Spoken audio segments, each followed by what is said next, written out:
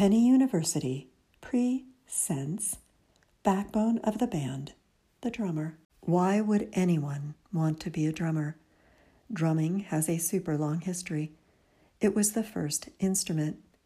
Is it primal that we need to hear it, or is it primal for some to have to play? Can it heal your soul, or is it just the beat that holds the music together? Listen to Deborah Fingston and Michael Bruce Thompson put their heads together and beat out, yes, I said it, the answers.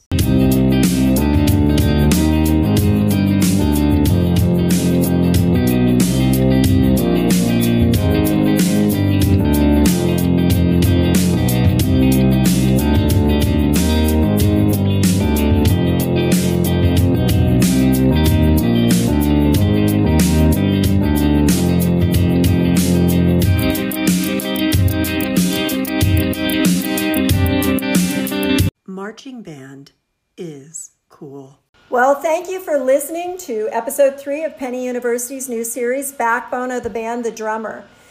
If you like this series, please share it. Don't forget, if you want to send your comments or questions to Michael or myself, or any of our guests actually, you can send them to pennyuniversity@protonmail.com. So let's get started.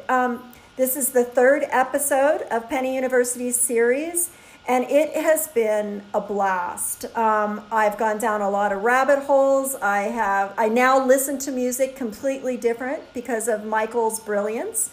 My name is Deborah Fingston, and Penny University has given me the opportunity to meet new people and experience new things. Now, I've known Michael for a little while from other activities, but our guest today I have not met. I was given his name through a very close friend of mine when I told her about this new series. I do want to do a disclaimer. The audio is going to sound different for episode 3, and that's because Michael Bruce Thompson was exposed to the Rona. So he is under quarantine. So we're on Zoom. Our guest is on Zoom, who I'll introduce in a minute. He's coming from Southern California. So I've moved from my living room and good old Dottie on the couch to my office. And my office is really warm, so I have my window open, and so you're going to hear different noises, and it's just going to be not as finely polished as normal. So, Backbone of the Band is about a drummer. And as Michael talked about his experience in episode 1, and he'll talk a little bit about who he is again, share a little bit. In episode 2, we talked about a brief history. We also said that episode 3 was going to be on the healing aspects of the drums, but the gentleman we're going to be talking to, and I love this, forgot that it was his wife's birthday. And so he appropriately decided to be with his wife on his birthday. And our guest, whose name is Brian Harris, was more than happy to step into episode 3 and be here. So, Michael, share a little bit about the series and you, and then we'll introduce Brian. So, the series is just kind of about, like you said earlier, the backbone of the band, and kind of my philosophy of it is that you can't dance to music if you don't have the drums. And so my background is I've been playing drums since I was about 8 years old, and I've played professionally for a number of years, and I guess now I'm kind of semi-retired. I'll do the occasional studio gig if I like the project really. I love playing drums more than anything really. Well, and I shared on Facebook today, and before we started recording, we talked about some information you discovered, which is awesome. And what did you find out today? I shared it. Go ahead, but I'll let you share. Well, it was just going through some Facebook feed stuff. You always get this random, rate your favorite whatevers, and it was rate your favorite Warped Tours, and I happened to do 4 of them, and 2 of the ones that I'm prominently on, one was ranked number 4 and one was ranked number 19, and they did the Warped Tour from I think like 95 to 2018 maybe, I think was last year. I'm not 100% positive, but it's ran the whole gamut of music from punk rock to rap to I guess what you call emo to jazz. They had the Royal Crown Review. They've had all kinds of different stuff. No Doubt played it one year. So, yeah. Well, congratulations. Oh, thanks. And a quick reminder, too, all of the music that you're hearing on these episodes, Michael is on the drum throne. I now know what that's called, so I'm going to use that. And so it's Michael playing, and I love it. So at all of our breaks, and then at the very end, it's Michael playing. And so the very end, it's like almost a minute and a half. So if you want to listen to all of his music, do it, because it's awesome. He has let us share that. So I want to thank you. Well, thank you. Okay, so you know me, Deborah. You know Michael. He's famous. I'm not. Now meet Brian Harris. So, Brian, who are you? Hi. So I'm Brian Harris. My professional career before the whole coronavirus deal was I'm a professional percussionist as well as a teacher, instructor. I've been playing since I was in middle school, so I started when I was in 6th grade. I'm now 22, so it's been well over 10 years now. I kind of grew to really be a kind of drum set player / snare drummer, for most of my percussion experience. So when you say drum set and snare, is that on stage or marching band, or what is that? So drum set is usually what you would just call drums. Oh, okay. Okay. When you think of a band and you think of a drummer, that's drum set. Drum set. So just like a little nerdy stuff about drums. So originally, the drum set was created as a trap kit. They used to call it a trap kit back in I think the 20s. Hey, we covered that last episode. Woo! Mm-hmm. Yeah. And everything was carried in a box, and the drummer would have the bass drum, little 2 cymbals that were to resemble like crash cymbals in a marching band, and then that would play with their foot, and then they would have the snare drum and sometimes some toms and another cymbal, and they would they would sit on the little box that it carried in, and that was a trap kit. And then through the jazz era and the swing era in the 40s and all of that, drums had to get a little bit more industrial, a little bit more powerful. And with the rock blooming of the 60s, you got what is kind of considered now the modern drum set, which has, you can see a 4-piece kit, which is 2 toms, the bass drums, snare drum cymbals. You know what I love, Brian, is you drummers all talk the same. So I feel like I'm listening to last episode and Michael. This conversation is fantastic. So I can tell you are a drum teacher, Brian. Yeah, I like to nerd out. I used to be a big gearhead, still am for the most part. But yeah, so to finish out that real quickly, you can go from a 4-piece kit to a Neil Peart played something like a 20-something. I don't even know. I never counted it, but the sky is the limit now with guys in their set. Yeah, if anybody wants to see a crazy drum set, there's a guy named Terry Bozzio, and he was a drummer for Frank Zappa, and he has his drum set chromatically tuned to like a piano, like an 88 key piano. So it'll take him about 8 hours to set it up, from what I heard from like the text, but he'll tune the drums to a specific note each and every time. It's just unreal. So if anybody wants to see a crazy drum set, Terry Bozzio's drum set's probably the biggest one I've seen. What do you think, Brian? He's definitely got a monster of a kit. I mean, he probably gives Mike Portnoy a run with the whatever monster that he had, double. He called it all these weird names. He had like Japanese monster, Chinese monster. I don't know. Yeah.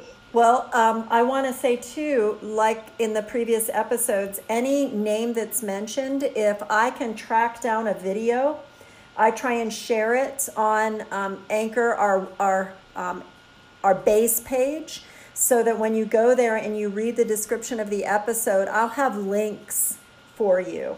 So if I can find these two, I'm going to put a link up so that our listeners can look and see and hear. Because I think that's important. And I love it. I like seeing what you guys talk about. So yeah, those two drummers are very well known for their setups and probably pretty YouTube worthy. Forward. Yeah, YouTube forward. I'll use YouTube forward as my... Okay, YouTube forward. So you started in middle school, you went to high school, and one of the reasons, Brian, why we wanted to talk to you was that you were really busy in marching band, and how that's really an aspect of drumming that, hey, I wish that pro football would get rid of halftime and make it like college, where they bring a pro band down and do that. I think that would be way more entertaining. And you'd get some great musicians out of it and give them jobs. But you took that marching band thing a step farther, and that's what I thought was totally interesting about you. Can you kind of explain that? Yeah, so after high school, and a lot of times even now kids are doing it during high school, there's a circuit, there's two really, circuits that are basically a continuation of what the competitive scene is like in a marching band scenario. One is called Drum Corps International, which is the Drum and Bugle Corps organization that runs the summer circuit of what's called independent competition. So independent basically just means not associated with a school.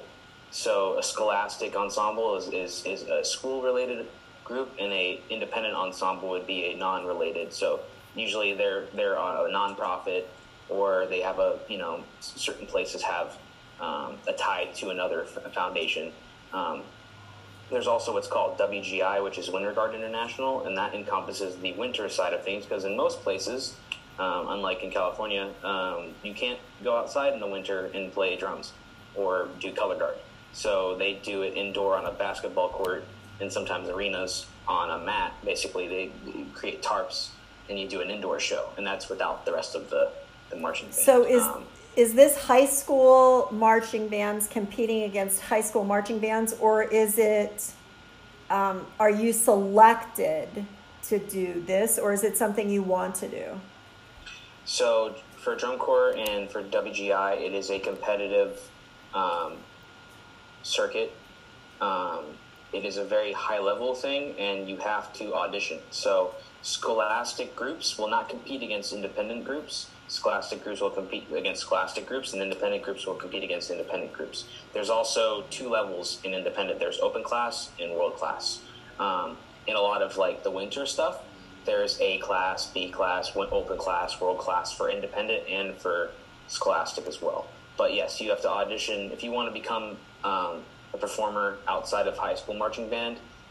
In any of those ensembles, you pick basically an instrument that you want to specialize in. So for me, that was snare drum, and then obviously drum set. I actually played drum set for a drum and bugle corps called Gold Drum and Bugle Corps in the open class in 2016.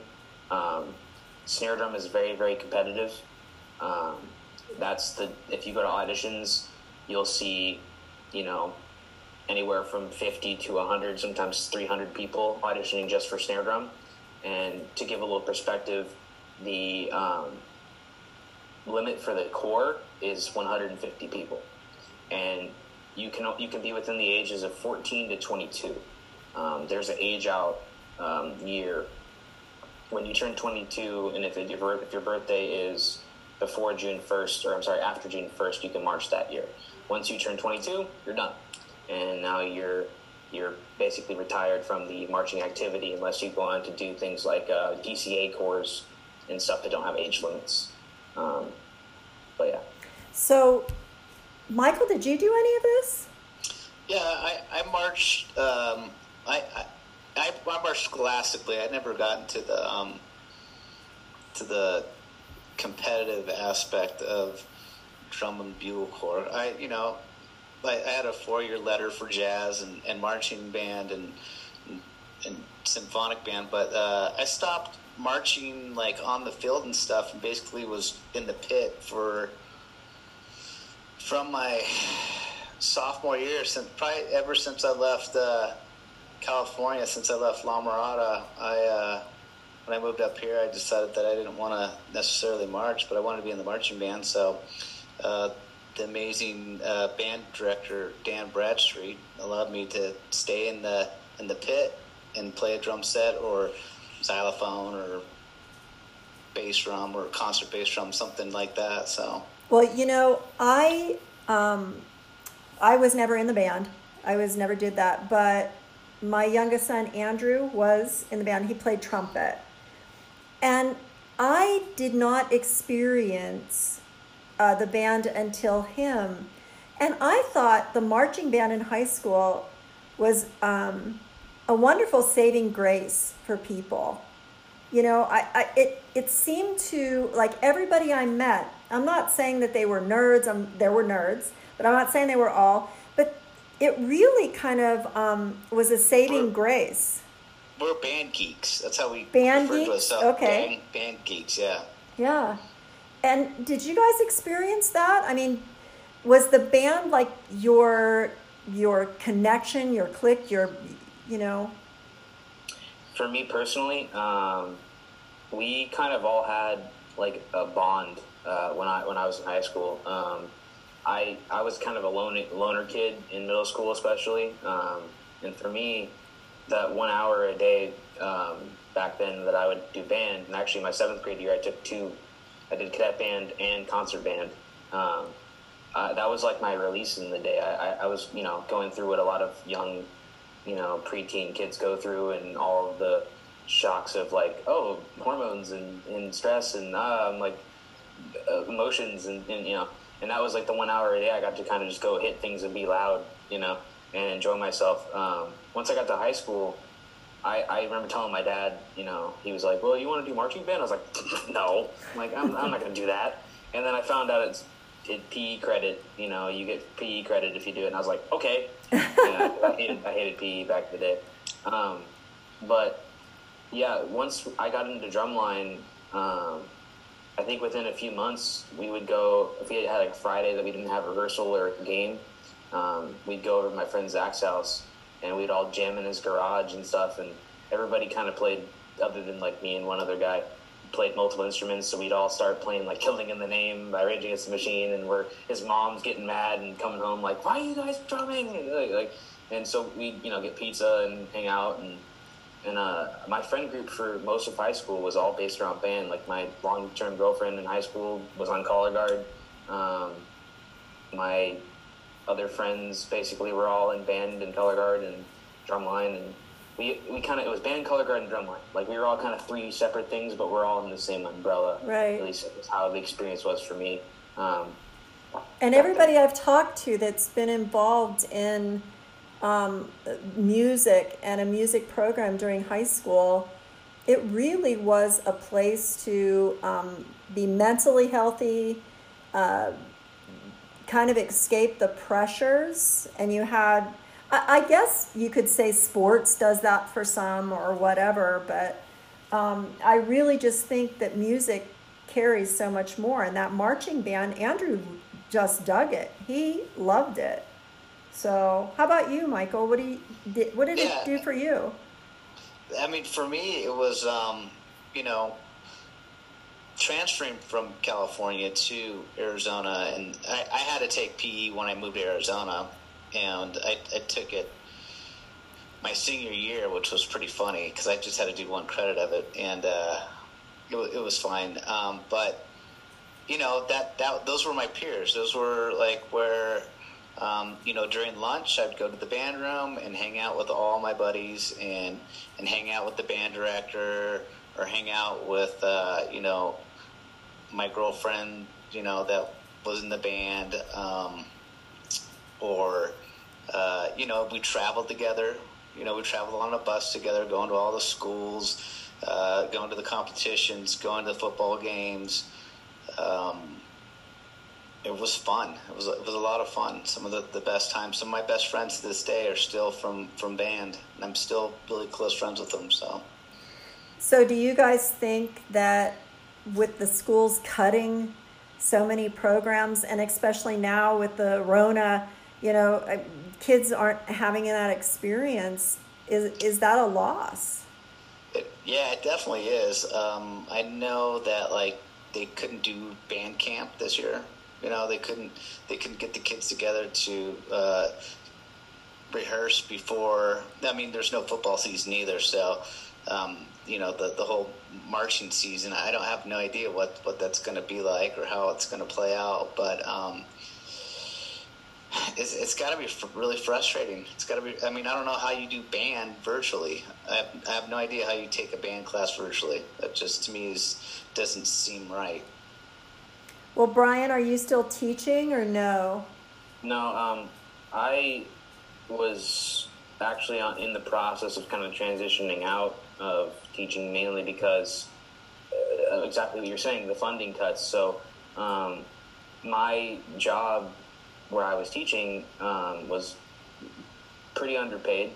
I did it mainly for the satisfaction of getting to help kids that were very similar to me go through kind of what I went through and the hardships that there is, and my goal was always as an instructor to make that journey fun for them and easier if needed. Mm-hmm.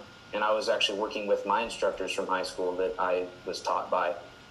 They kind of brought me in and mentored me and gave me some opportunity to learn how to teach and to spend time teaching, because you have to learn how to teach. A lot of people, famously, I don't remember the exact drummer that it was, but somebody asked him a question like, "Oh, how do you play your signature lick?" And he's like, "I don't know, I just do it."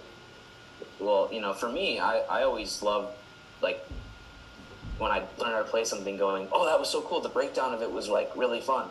Exercises are always really fun. I remember the first time I learned how to play paradiddle diddles, which is a rudiment. My drum instructor. Wait a second. Paradiddle what is? Paradiddle diddles. Paradiddle. So a paradiddle is a sticking, right, left, right, left, right, left, left. Okay, so when you were referring to sticking, if I remember correctly from Michael, okay, that's taking your drumsticks and you are playing. That's referred to as sticking. So a paradiddle diddle. Mm-hmm. It's a paradiddle with another diddle on it. So instead of being that's a 16th note paradiddle, it'd be paradiddle. So there'd be another 2 16th notes on the back end of it, and you would double stick them. So it'd be a right, left, left, right, left, left. Instead of being right, left, it'd be right, left, right. It's almost like a 6-stroke roll, if we want to make it even more confusing for you. I'm going to find a video on paradiddle diddle, and I am going to post it. So any listener out there that's going, the guy's high, which you're not, right? He's not high. He isn't drinking. He's eating a peanut butter and jelly Lunchable sandwich, okay? So, all right, so it's a legit drumming word, okay? The color guard friends that I had used to make fun of us one of our instructors would come on the speaker during rehearsal, and they'd be like, "All right, we make sure we control the diddles there," and they're like, "Diddles." It does sound ridiculous. Well, drumming lingo. It is. So, okay, let's talk about this competition thing. You say that it's Drum Corps International and Winter Corps International, and so you decide to step into this competitive world of marching band drumming, which honestly, I was kind of surprised. I'm not shocked, but I was kind of surprised. What does that get you other than, did you love the competition? What was that like? Explain that to me. I think for me, initially the biggest motivation was I wanted to teach. I really resonated with and respected my coaches, or coaches is like a jazzy term here, my instructors in high school. And I was thinking, every kid goes through high school and they think, I want to do this, I want to do that. I mean, I'm a huge movie buff, and I was for so long thinking, I'm going to go make movies, and I'm going to go to film school, and I'm going to do all that. And then, music just took everything over with drumline. I wanted to play in a band, and I was like, well, people are really unreliable, and especially high school kids. And I wanted to get in a band and go tour and do that. And I kind of realized that's maybe not the best idea because there's no stability in it. And especially now, bands don't make it, and the only bands that do, they're just touring, and they're making just enough to kind of live. And usually they have to have a day job, and usually, I just didn't really want to spend, my 20s figuring out how to pay rent, And so I figured, well, hey, my instructors they get to drum all the time, and they seem to be doing pretty well, so maybe I'll just teach. And I went up to my instructor one day, I was like, hey, how did you start teaching? He's like, well, I marched drum corps. And I was like, okay, I got to march drum corps. And then I realized that's much harder than it sounds. And I then went to my first audition. And back then I had a little bit of a ego, and I'm thinking, yeah, I'm one of the best kids at my high school. I'm going to make pulse percussion. Pulse percussion is a world-class Pulse WGI percussion ensemble. is what? What is pulse percussion? I don't know what that is. So they are a winter WGI drumline. Okay. And they are I don't remember how many times, but I know more than 5-time world champions. Okay. They're not exactly an easy drumline to make when you're in high school. And I learned that the hard way when I got their packet and looked at their exercises and was like, I can play their 8 on a hand exercise, the rest of it, And I went to auditions and looked at all these guys that had been marching world-class drum corps, and I'm like, and I'm trying to play the rolls exercise. And so these are almost like professional teams, Yeah. like people trying out for the Dodgers or trying out for this. So these drum lines are professional. Yes, they are You professional. get paid? No, Would you actually have to. Sorry to interrupt you, but you actually have to pay to be in the ensembles because they are a non-profit organization. You pay to. It's basically like going to college for marching band. I always kind of tell people it's like professional marching band, but going to college for getting your master's degree in drumline is kind of what DECI WGI is. Okay, I get that. So then you end up hitting competitions. You have to audition for these. I want to watch some of these videos. So you audition to get on these drum lines, and then these drum lines go to more competitions. Yeah, so the way that it usually works is you will have auditions for DCI in November through January, and that will be for the summer season. So drum corps usually start right at the first week of May, or third week of May when college is let out, because it's mainly a college age activity. But a lot of high school kids will march open class corps. And then you're basically in spring training for the next month or so, and then around the end of June, early July is when competitions start, and then you'll go on full tour usually by August. In August, 15th, usually around the middle of the month, is championships in Indianapolis. For WGI, auditions usually start in September, go through October, and then the season will actually begin in February, but you kind of work on the weekends because most kids are in school. You'll practice on Friday, Saturday, Sunday until the end of the season in April. So it's pretty much a year-round activity now, and even some colleges like RCC, PCC, Pasadena City College, Riverside City College, they have marching band seasons. So some guys march literally a year-round. They're in a group 24/7. Wow. Yeah. Wow. I think right there is a great spot to take a break. Give us a few minutes and we will come back and find out a little bit more about competing, and then what do you go from there? Where do you go from there? So hold on, guys.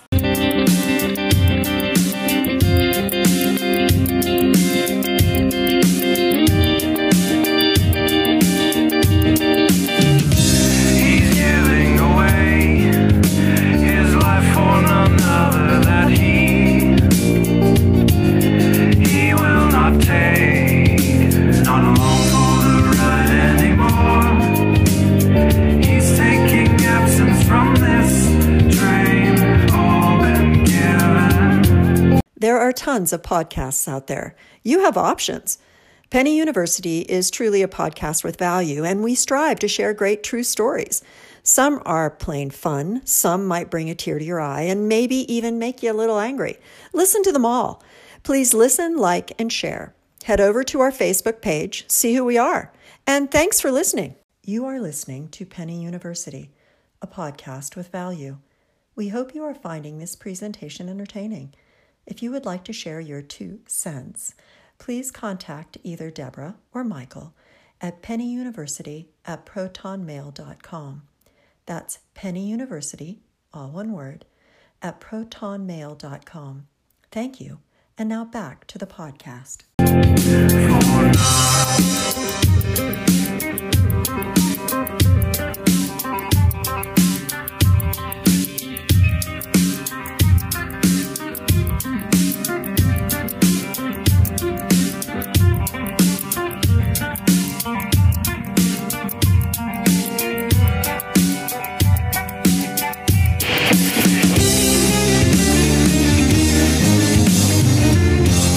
Welcome back.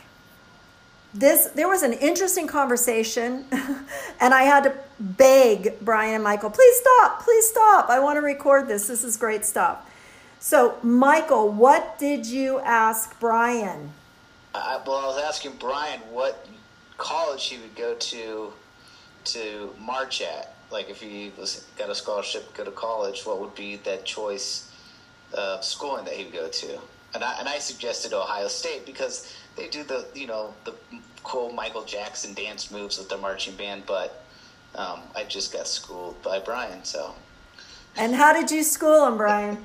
Well, my personal opinion on most of the 4-year level college marching bands is they're kind of like glorified cover bands. They go out there and they hit the rim of the snare drum and they're playing da da da da da da da, or you hear them singing Land of 1,000 Dances. I remember doing that in marching band. Yeah. What did you call it? It's called Land of 1,000 Dances. I think it's a classic. Yes. I don't remember the composer's name. I think it's Yes. I think it's the band's Yes. Oh, really? And, really? I'll double check.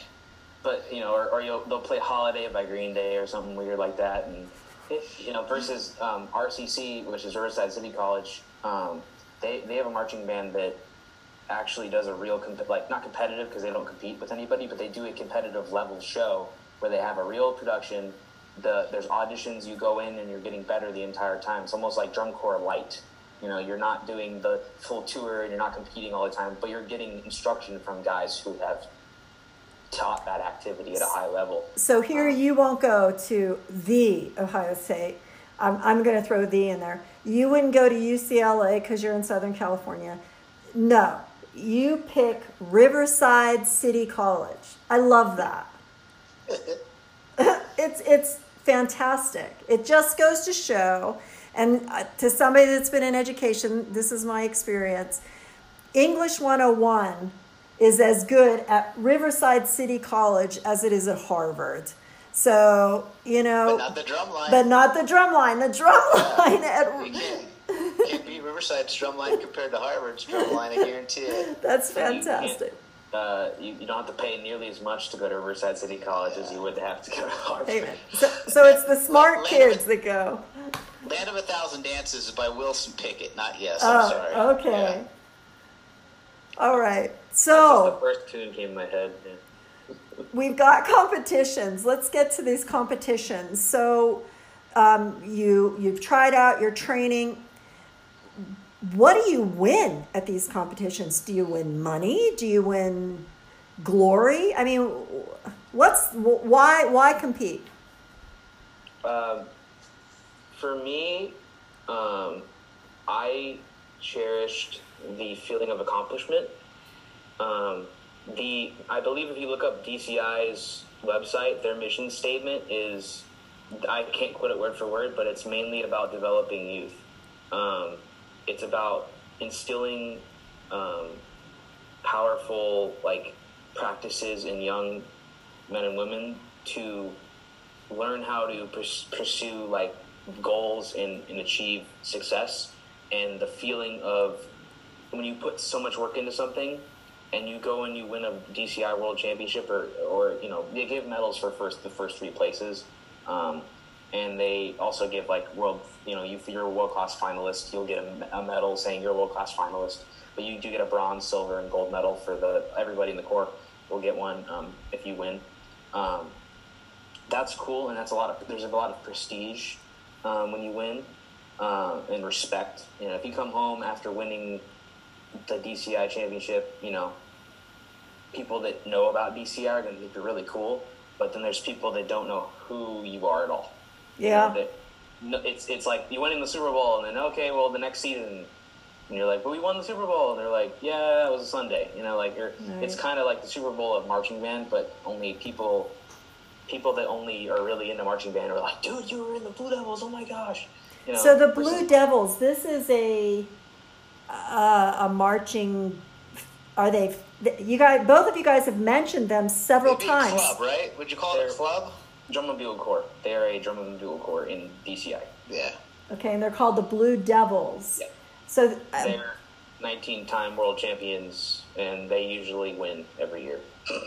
I mean, there are other corps that have won plenty of times, but they have the most title wins of DCI. And that's where my main instructor from high school marched, and he taught there actually. So I have a bit of a bias for them, but I actually would have marched Bluecoats if I got all the way to the world class level, but that's just my personal. Right. I like their drumline style a little bit more nowadays. However, if my instructor had still been teaching at Blue Devils, I would have been there full on, ready to be all right. So here's my question. We talked about how healthy it is mentally, physically, socially to be part of the marching band. Then you go out and these competitions teach you, work ethic, camaraderie. Every drummer that I've now come in contact with, you guys have these, conversations, but you guys also have similarities. There is not, it's a fine line that make it famous, but you guys still do it. But where do you go from there? Michael, if I came up to you and I said, hey, I was part of the Blue Devils and I want to play in your band, would you even give me the time of day?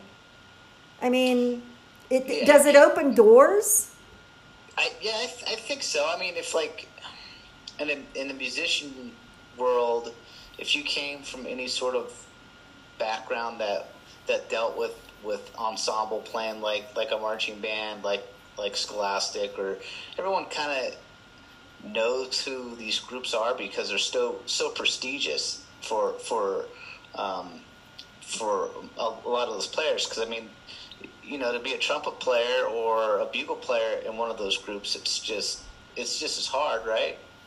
Oh yeah, but I mean, they have to play challenging music on their instrument just as much as everybody else. It's a little bit more. There's a little more spots because it's a bigger. There's more trumpets in the line than there are snare drums.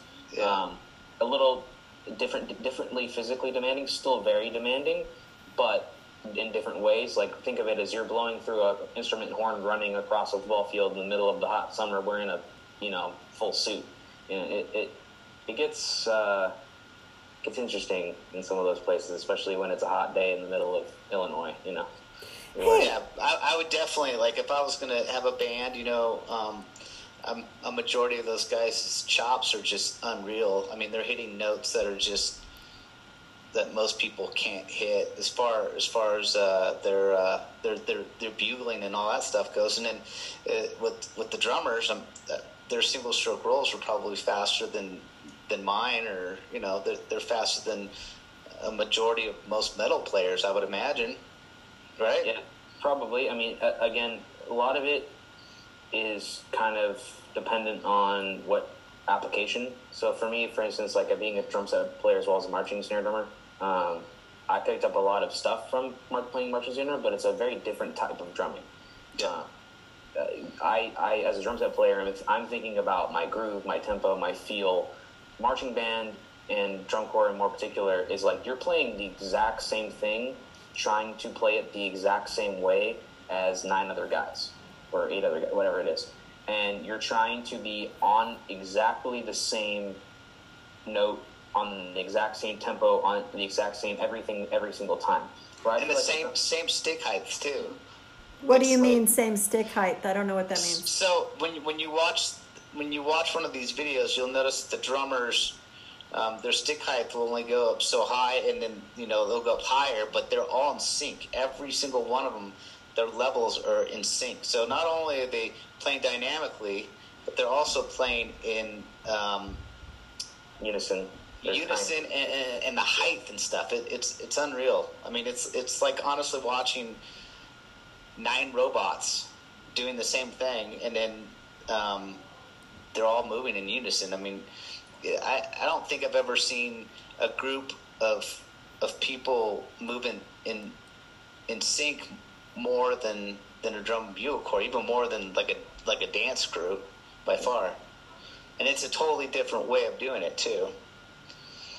Versus a drum set player, I mean, I'm gonna lay back a little tonight. I'm gonna make the snare drum seem a little more fat. Like you can play a lot more around. Like I'm gonna hit a little harder right now. Versus like with a marching band situation, no matter what drum you're playing, you're having to play the exact same way. So in a way, one audition I was at, one of the visual techs said, "This is not a good activity if you're not into conformity. Like if you're a nonconformist, then you're not in the right place, because it's very much like it's Big Brother's watching you. You're gonna be, another brick in the wall, as they say. Like you're very regimented. If you don't stick out, that's a good thing. It's not an individualistic art. It's much more of a team effort. Versus a drum set player can be like, I'm the drum set player, and play whatever he wants. Is that it, Michael?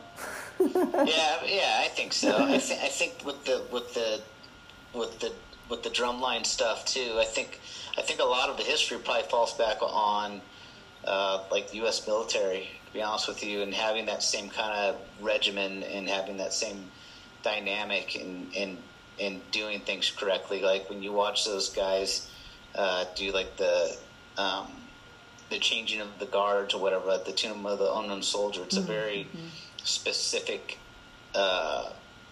cadence that they go through, and it's exactly the same with drum and bugle corps, I would assume. Yeah. So our time is getting limited, which is, again, I am just fascinated by all of this stuff I didn't know, and I'm old. I should know this stuff. What would be kind of your closing thought, Brian? I mean, would you tell a kid to do this? Are you thrilled you've done it? Do you want to play drums the rest of your life? Kind of bring us to a closure here. I think I've realized in the last few years that I've had a lot of things in my life that I wanted to do, and the one thing that's been there the longest has been drumming. And the one thing I find myself, I'm sure I drive everybody crazy because I'm always slapping my arms and chest and whatever, and where I'm hitting a drum pad, or I'm out in my car and my music's playing and I'm thinking about the drum beat, I'm listening to Metallica and going to get, I even listen to a clock in a room and I'm thinking, I'm like subdividing, and I think that drumming has been ingrained in me as not just like a thing now, it's part of my life. I truly believe that if I hadn't been in music and in my life hadn't been full of that in school, if I didn't have that every day, if I didn't have drumline and the people that I met through that, the friendships and the relationships and just the outlet, I don't know if I'd be here today. I don't know if I would have gotten into something. I mean, it kept me out of any kind of trouble in high school. It kept my brain from getting all weirded out or on something. It kept me from making dumb decisions about my future. It gave me mentorships people that I never would have met had I not been in drumline or not chosen to play the drums. And honestly, just learning a skill that's something that's fun. I never play drums and go, well, I really wish that I didn't put the effort in to get good at this. I even if it's just 30 minutes a day or even 15 minutes a day, and you just, I'm going to try it out, or I'm going to take a lesson. A lot of people people come up to me, oh, I love your drums. I'm like, oh, thanks. And they're like, I really wish I could play drums, but I couldn't do it. I'm like, no, you can. No, I can't. I couldn't do it. I'm like, I know you could. I've taught so many people boots and cats, that didn't think they could play it. And I'm just like, okay, if they're having trouble, a lot of people, they just don't know how to, okay, this is called a hi-hat. Tap it. And then you go, okay, see how you're tapping it? So try to do it in eighth notes. And then, when you're clapping to a rhythm, do that on the snare, 2 and 4, right? And then add the bass drum in. And then people are going, and then all of a sudden they're like, whoa, I just played drums. And you're like, yeah, you can play drums. You just didn't know, how to start. And I think that's what's saddens me a little bit, is I feel like the marching arts and music in general is kind of dying a slow, painful death in schools right now. Even for the last 10 years, ever since I started even in 5th grade, which was 2008 for me, there was no band in elementary schools. The bands have been underfunded for almost 2 decades now. Well, I love how you called it the marching arts. Yeah. I love that. And I agree with you on so much. I'm going to do a shout. I don't care if we start a competition. Why don't we pick it? It's fine with me. Let's get these professional teams to get a band. Come on. Whoever's out there, Mark Cuban, come on, let's pull it into the, arena. Come on, Mike Tomlin with the Steelers. You guys don't have cheerleaders. Let's get a marching band. And let's give these kids like Brian, you're no longer a kid, you are to me though, a place to go and play their instrument. So, Michael, final thoughts. I think Brian said it perfectly. It's so poetic with, it's sad that we are losing those arts, but if we can somehow figure out how to keep that going, that'd be amazing. I know that when most people hear those marching bands at those football games, people go crazy for it. They love it. I love it. Yeah. Yeah. Well, I thought moving to Texas because marching band's huge there because it's football. That's it. Okay, yeah. Brian, tell me your favorite drummer and your favorite drum set. Okay. I've always been a little bit partial to Dave Grohl. Dave Grohl, drummer of Nirvana, Denver Vultures. I mean, he's well known for being the frontman of Foo Fighters, but that's just one of those guys that you hear him play, and he enhances the music in such a way that even if he's not the most technical drummer, he's just you can't not hear Dave Grohl and not think that's a good drummer. Nobody's ever heard the opening of Spill the Teen Spirit and been like, yeah, that drummer sucks. Nobody. Nobody's ever listened to the Phil and Drain You and thought, oh yeah, that's just not, As for drum sets, you forgot Queens of the Stone Age too. Yes, that's one of his best works. As for drum sets, I'm kind of partial to Tama these days. My kit right now that I have is a Rubinga Birch Star Classic, and it's beautiful. And I got a brand new set of Paiste signatures recently with it, so I think that's just. I'd love to have a Star Rubinga, but they don't make them anymore. But maybe one of these days I'll find one on eBay for some egregious price that I'm willing to pay. Okay, so that is for the drum nerds, because I have no idea what he just said. Michael, what's your favorite drum set? Since he called some names out. My favorite drum set, well, it's probably my DW drum set, and only because it was made on my birthday, January 2nd. It's stamped on there. But I have a pork pie drum set, and I also I used to have a Star Classic drum set. That was a Maple one that I got rid of. Favorite drummer, though, is a guy named Keith Carlock. And he's a drummer for, I think, Steely Dan and all those guys. Yep. So he's just an amazing drummer. So. Well, thank you guys again. I have absolutely loved my time on this subject matter, and I hope our listeners do too.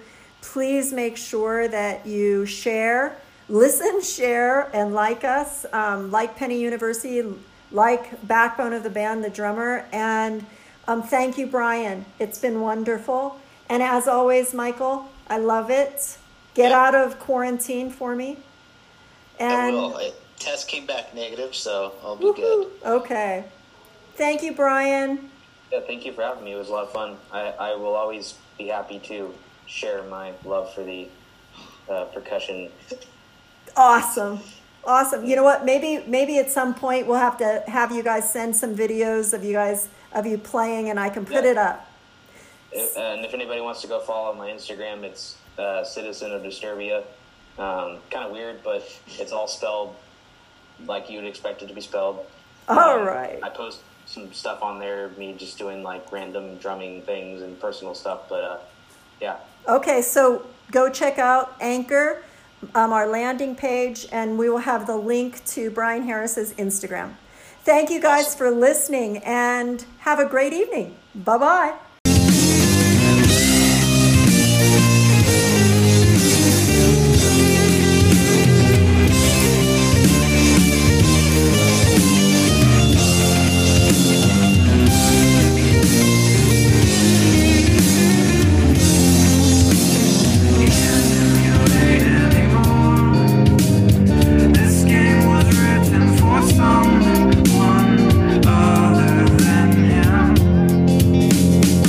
Thank you for taking the time to listen to Penny University. Please join us again for the next episode in this fun series. You can also head over to our Facebook page. Please like us and share with your friends and family. We hope you found us a podcast with value. Until next episode, be strong, wise, and safe. He's leaving behind, living a pretense for clarity. His sight to be blind.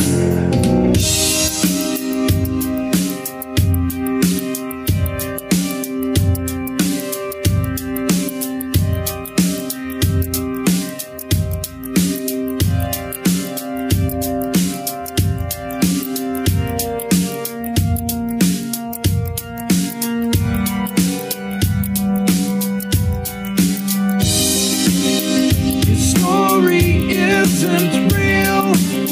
His reference framed with views from the outside, looking in, moments closing in.